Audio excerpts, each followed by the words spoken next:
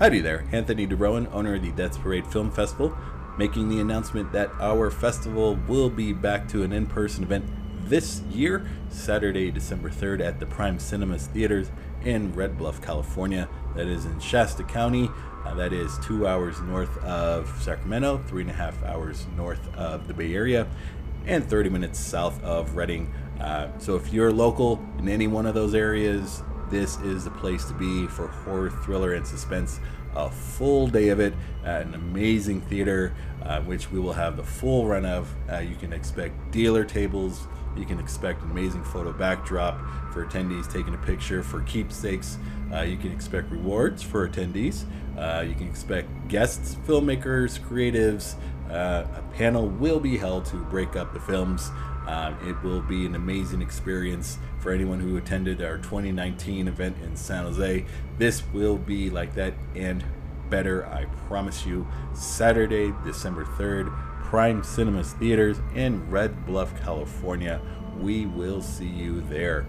So without further ado, let's present today's show.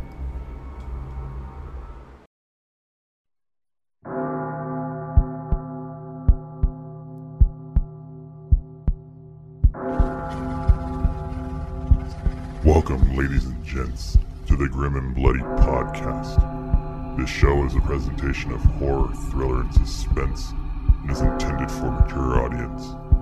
Join us at your own risk.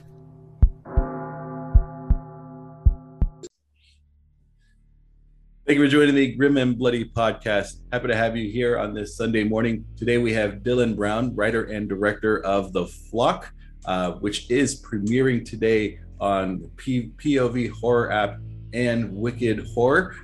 Thank you for coming on, Dillon. Thanks, guys. I'm super excited to be here today.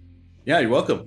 Joining me today is Kevin Nicholson. Hey. Joe Flynn and both Alamega are out today, but Kevin and I are going to hold it down this morning. How you doing, Kevin? I'm doing fine. I'm still, wondering how Joe and Al got permission to do this, but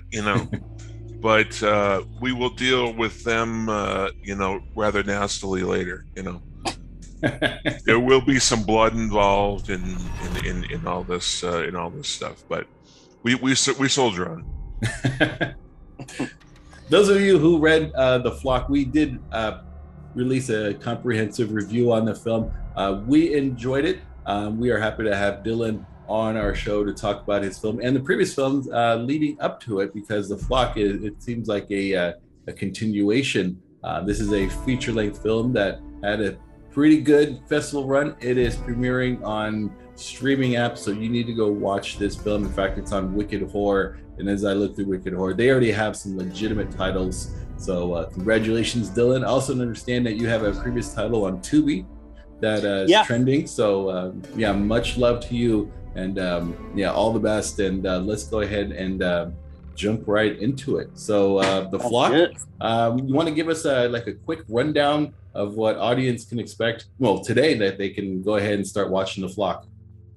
Yeah, so as you said, it does belong in another in a universe with another film, but we did put it together in a way that you don't have to have seen the first movie to enjoy this one, and I purposely did that, which I'll get into in a little while. I'll give you a backstory. But as far as The Flock, it's found footage, so shaky cam, Blair Witch inspired, all that, when that genre really started to take off in the 90s, and it's kind of had a resurgence, it seems like, lately.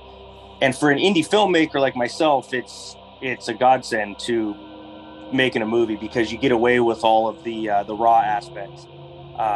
But it's a found footage film about really two groups. We have a group of Satanists who are looking for this cult called The Flock. They're using a hashtag and online recruiting videos to get these people to come to some undisclosed location. And so we have these very serious Satanists who are a little worried that The Flock may be dabbling in some demonic worship that could potentially lead to some really dangerous consequences. And they want to get there to make sure that everything goes smoothly, because these people really, really believe, that this demon is dangerous, but in the wrong hands could be potentially world ending. And then on the other side, we've got this group of mercenaries that are basically hired by the Catholic Church to take out demonic worship, cults and things like that. And they're sort of alluded to as being, maybe behind some of the famous cults that have, had tragic endings, like Waco, Texas, or something. That maybe it wasn't the ATF, it was this holy trinity of Catholic mercenaries. And so those two stories are told through different camera perspectives, with a lot of first person, GoPros or DSLRs, whatever. And then it just sort of bleeds together into the film that we put out there.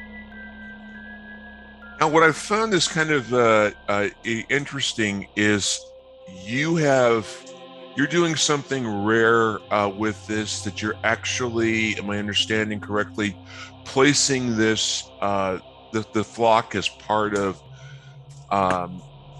what's known as the cryptid verse. Yes. And you are doing this along with Jake Robinson's The Wendigo and Joshua Brucker's Mothman. Talk about that, and that has to be, something where, all three of your, production crews come together to exchange ideas and so forth, to make sure everything is kind of in line. This is something similar to like the Marvel universe. Marvel on a budget. Yeah. But talk about how that came about. Yeah, so that is actually an extremely exciting endeavor that we've got started. So Josh and Jake and I, as well as a new filmmaker named Hunter Nino, who's also on board, we're all dads. We're all pretty new dads.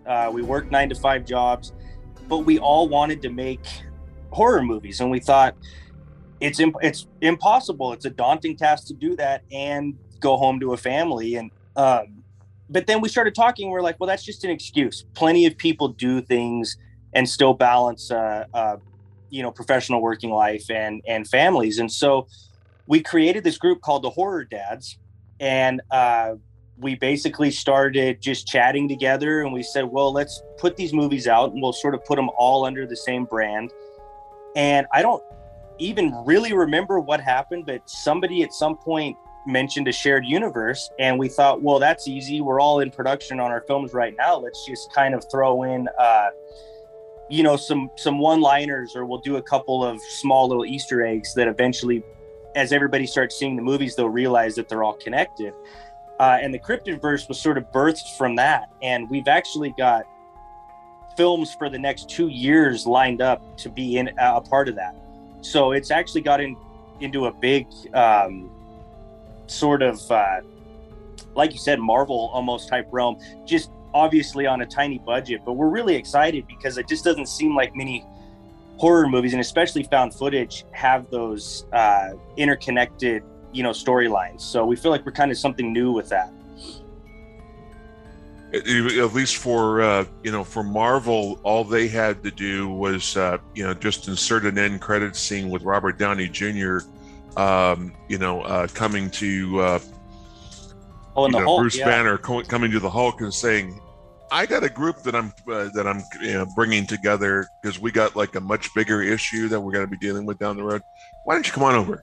So in your case, while you've got the flock and dealing with a demon cult, somebody mentions that, oh, there's a Wendigo that seems to be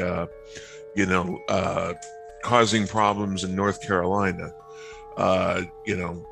Some kind of mention like that. Now people, connect the dots. Yep. That absolutely. is. But are you going to have this is a situation where you're going to have like some cross connecting of actors and characters? Yeah. So because we were mostly all in, I was already basically in post-production when I started really getting serious about forming this group with these guys. Yeah. And then Jake, I think, was in the middle of production, and then Josh was gearing up. So many of us were so far in, it was really hard to come up with a really concrete way to connect them without just some kind of quick little dialogue or whatever. But there will be in the future, there's going to be a couple of characters. Like we have since it's a cryptid verse, you can obviously expect there will be more cryptid movies coming, and we wanted to have archaeologist and a park ranger and stuff, and those actors actually are going to start popping up in all of the movies, and they will kind of be that connecting tissue, which will be really fun. And then you're going to have, let's say, the one final film that brings all the characters together for a massive effects laden horror action thriller finale. Yeah, so the plan is we're going to do as many cryptid found footage horror movies as we can, really until it just seems like it's time to bring them together. And we actually have a really fun story that's already in place about where they're all coming from and how it's all connected. And then as far as the big final movie, it would, and I say final because we all know that actually won't ever be the final. We can probably keep going from there. But we do have, like our Avengers style team up almost, where we'll bring stuff together and then people will start to realize like sort of how all of this is happening. And it's going to be really fun because it's allowing us to work remotely, but together, because Horror Dads represents Illinois, North Carolina. Let's see, where is Hunter? Hunter's in Detroit, Michigan, I think. And then I'm all the way in Nevada. So it's definitely, we're spanning a large area, but we're still able to work together through just dropping Easter eggs. And the fun thing with found footage is you can have people sell film and it works because that sort of fits with the aesthetic of the rest of the film. So we can have those people recording cell phone footage, and then sending it to me, and then boom, I plop it in, and now it's connected to the next movie down the line, and so on, so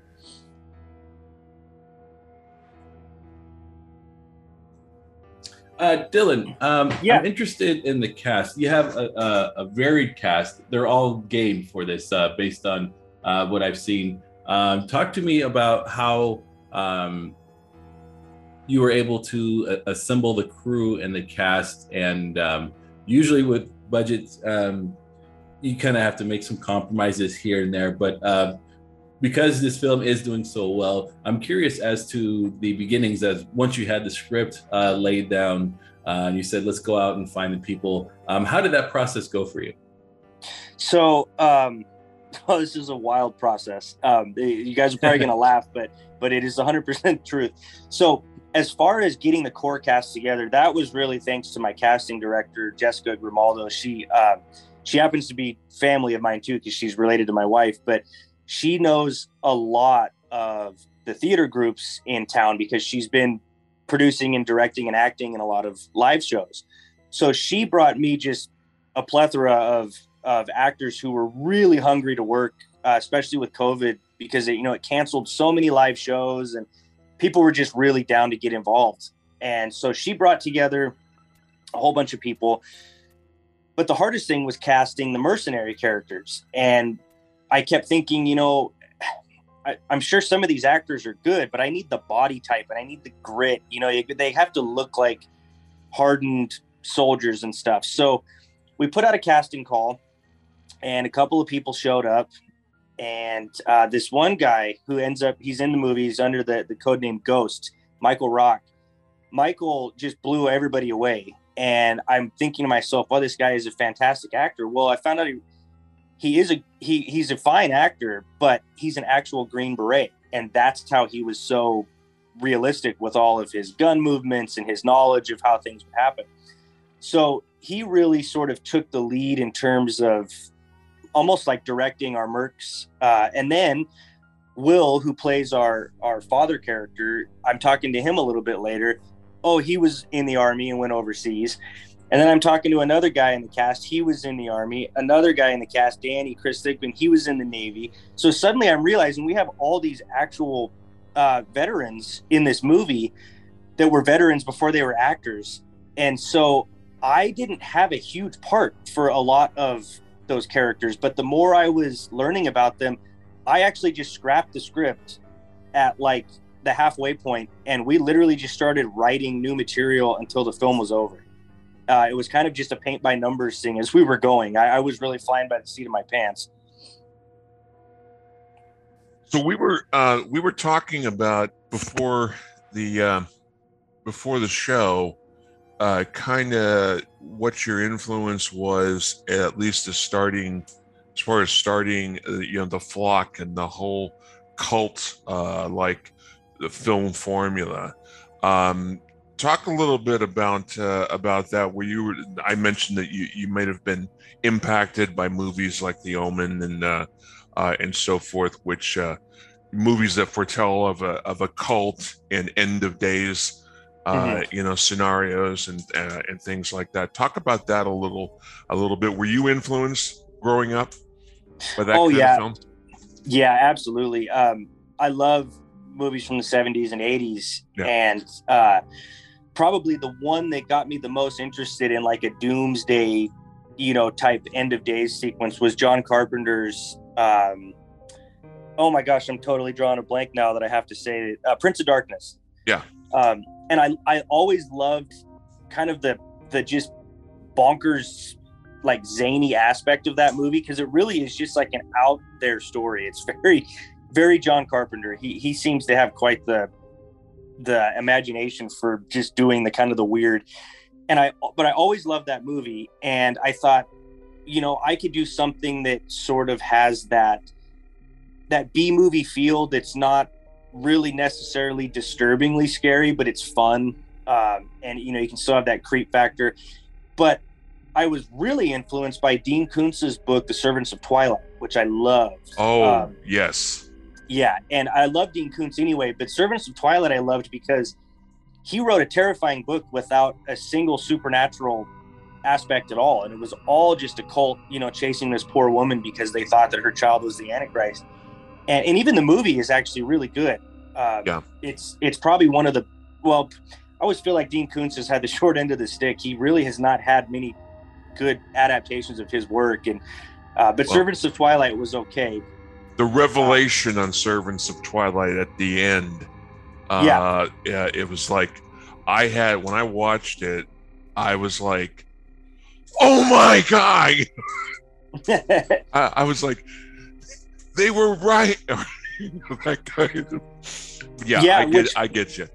It's very, and I don't know if you've read the book, but the book's even more like obscure with the ending, where it really could go either way. It's very, very hard to kind of figure out exactly where he was going with it. But I love it for that, because I've read it a couple times, and I actually have changed my position multiple times upon reading it on exactly, how he was ending that story. But so I love that. I always thought it was so scary with, another one too was Sylvester Stallone and Cobra, with that cult. Those guys freaked me out. It was so terrifying to me that you had this massive group of people that were running around a town just causing mayhem, and the cops were afraid of them, and that scared me. So when I did The Flock, I wanted to try and figure out, like, how could I tell a cult story but in a modern age? And I thought immediately, I went to those freaking YouTubers that my kid watches, and I'm like, these guys have this massive audience, and they could tell these kids anything, and these kids will buy it up, and they'll eat it up because they think that it's the truth. Right. And they think that it's gospel because their favorite YouTuber is saying it. And so I thought, what if we did our cult sort of using a hashtag and using social media and putting these videos out to sort of recruit people who might be a little bit lost, or they're looking for that next sort of quick fix magic pill, so, I'll just join this group and all my problems will go away. And then that's not the case. That's the modern day high-tech brainwashing. Yeah, absolutely. And it's, it does scare me, actually. We've limited our son to how much he watches of that stuff, because a lot of it's just silly, mindless crap that, has no benefit to him. But some of the other stuff, I actually start to worry about what they're pushing. And it's just, It's out there. It's out there easier than ever with the way that social media has that outreach. Well, I was going to recommend, if you're talking about, some films that that may seem like bear a resemblance to The Flock.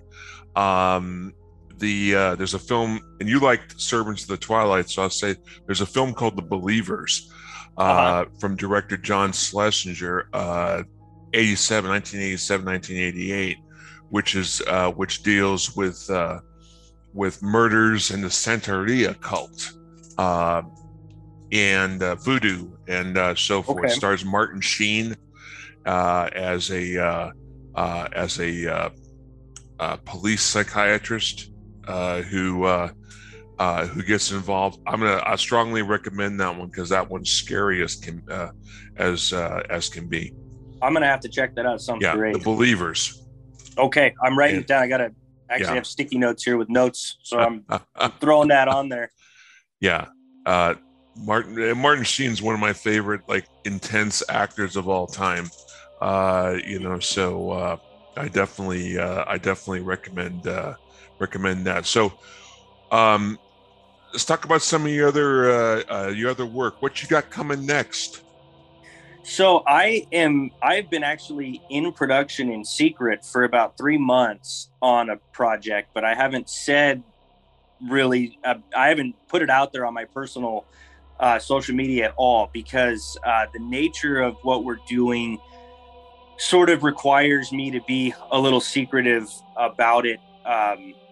And I can't even really say why because it'll sort of spoil it, but I can just say that I'd say probably 75% done. I've got one more big filming day coming up in August to sort of wrap it all up. It's going to be a big day. It's like a 12-hour shoot, but it should give us all the footage we need. And it's very fun because it's sort of it's a way for me to actually get in front of the camera this time, which I was nervous about, but I am really excited to show off my acting chops, I guess you could say. And also sort of tell this very fun meta story about my production company too, as well as a great horror tale based on like a local legend. So it's been really fun, and it's been really hard to keep it secret because I got to do some really fun costume work in my garage for a couple of weeks, and I put my skills to the test, much to the chagrin of my wife, who's had to see me out there doing just bizarre things for the sake of making this movie.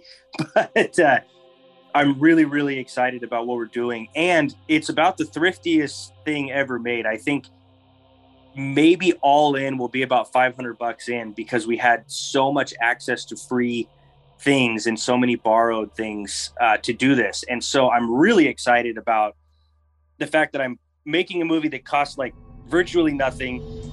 And looking back on it so far, as I've been cutting some of the footage together, it's probably my best work to date too, which is just sort of showing me that I don't need the excuse of, I wish I had a bigger budget to do things and blah, blah, blah.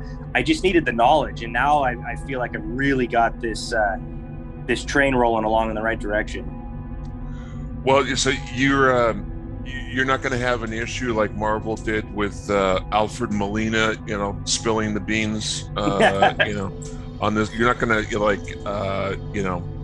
you're not putting it in the contracts for your cast that they cannot talk about this, this film that we're working on.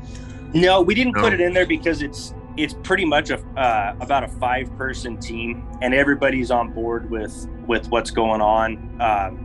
And really, it's like if the beans were spilled today, it wouldn't really, matter. And I think people would probably be more excited than me keeping a secret. But the whole reason we're holding on to it is the Horror Dads group and I in October are having called the Exhibition of Evil, and all month we're going to showcase a bunch of our work through like a virtual film festival.